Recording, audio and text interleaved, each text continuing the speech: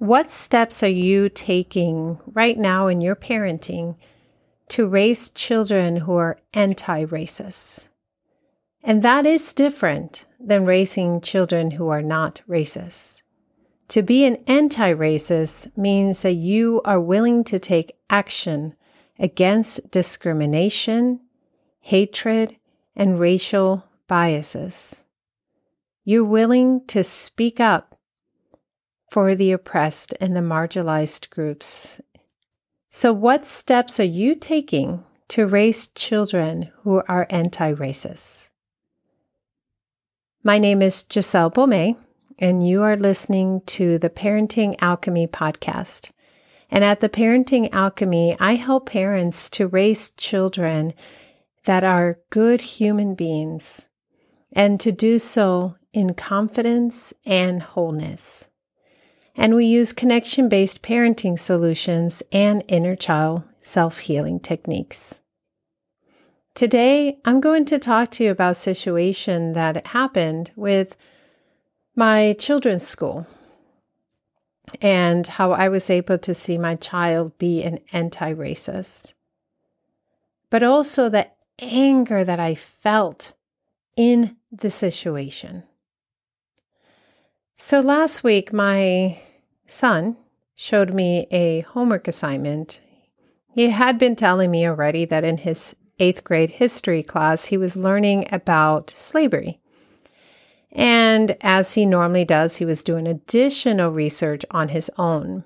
Of course, being a family where there are people of color, we have talked about racism, we have talked about slavery, we've talked about many different topics that are not covered in school. So he knew a lot already, but he also wanted to find even additional information to supplement what he was learning at school. And he got a homework assignment, and one of the questions really disturbed him. And so he showed it to me. And the question was asking of the students to write down what were the positive aspects and the negative aspects of slave life. The answer that my son submitted was along the line of, "What?" And he submitted that, and then he showed it to me. And he said, "This is a very questionable question." And he asked, "What are you going to do about this?" And so I took that on because my son was stepping up and saying, "This is not okay." He spoke to a couple of other students to ask if they had received this same question in their history class in the same school district, and they had. One of them said he didn't know what to do with that question. The other one said he felt he had to answer, so he put something down. But it put the children in a position where here they were, wondering what they're going to do with such a question. Because the thing is that asking such a question is dangerous. It almost invites the justification of the forced labor of people. People that were treated less than the value of an animal. People who were raped and beaten. People who were taken, stolen, families separated, is quite the mark in the American history when it comes to slavery. And this question was asking, but what are the positives? Dangerous question. Racist question. And so I contacted the principal who said, the question was poorly worded.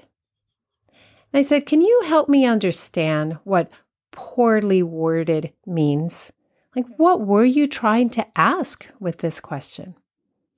She came back with, actually, the question shouldn't have been there. She went to the history department for that 8th grade history department, so for the other students in the same school. And the teacher said, well, we just copy pasted it from a book. As if that was a case closed. We copy pasted it from a book, so no, not okay. And so they agreed, you know what? Yeah, this is not an appropriate question. The principal said we can't remove it right now because the students have submitted their homework, but we will speak to them about the question and we will remove it for the future. That sounds great. Here's where it still confuses me. The teachers gave the assignment. More than one teacher gave the assignment with that question in it, and not one teacher raised the concern, this question shouldn't be in here. They still submitted to give to the children that homework assignment. Where did it go wrong? Sure, maybe one person failed to see the insult of that question, the danger of that question, and pasted it in. But a whole history department accepted that question and gave it to students. And the anti-racist students said, this is not okay. It was on the children to call out the adults of a school district. This angered me.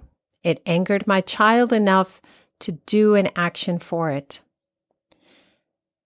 In anger, as I have taught the parents in the membership for the Parenting Alchemy, anger is an emotion. It is not necessarily, emotions are not negative and positive. They're just emotions. And we need to learn how to be productive with the emotion of anger. And that's what I did.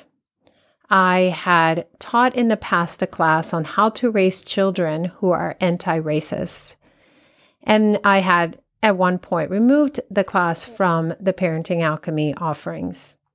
Yesterday, I placed it back because apparently we still are very much in need of learning how to raise children who are anti-racist, because even in their schools, they are going to have to take action when they see racism, when they see that things are being given to them that encourages still oppression and discrimination. There were no positives of slave life, zero. And to invite that question justifies slavery. We need to raise children who see that and speak up. And so I go back to my question for you. What are you doing to raise children who are anti-racist? Because the world needs more. We need more anti-racist people who are willing to speak up, who are willing to take action. My next step is to report it to the district, because I want this to be gone in every single history class in the district, and ideally in the county. This is not a question that should be in any history assignment. In the How to Raise Children Who Are Anti-Racist class, you will see that it goes far and beyond, hey, we don't see color, because the science shows that your child sees color before they're a toddler. So to tell them that they don't see what they actually see does not help them to have lower biases. In fact, the research shows that one of the things you can do to lower the biases that your children may inherit through our society is to speak to them about racism. And so in that class, I teach you how and I teach you why. It is important as parents that we take this on, that in whichever way you go about teaching your child to be an anti-racist, that you do. The world will appreciate your efforts in raising children who are anti-racist and become adults who do not stand for racism, hatred, oppression, or discrimination. Thank you for listening.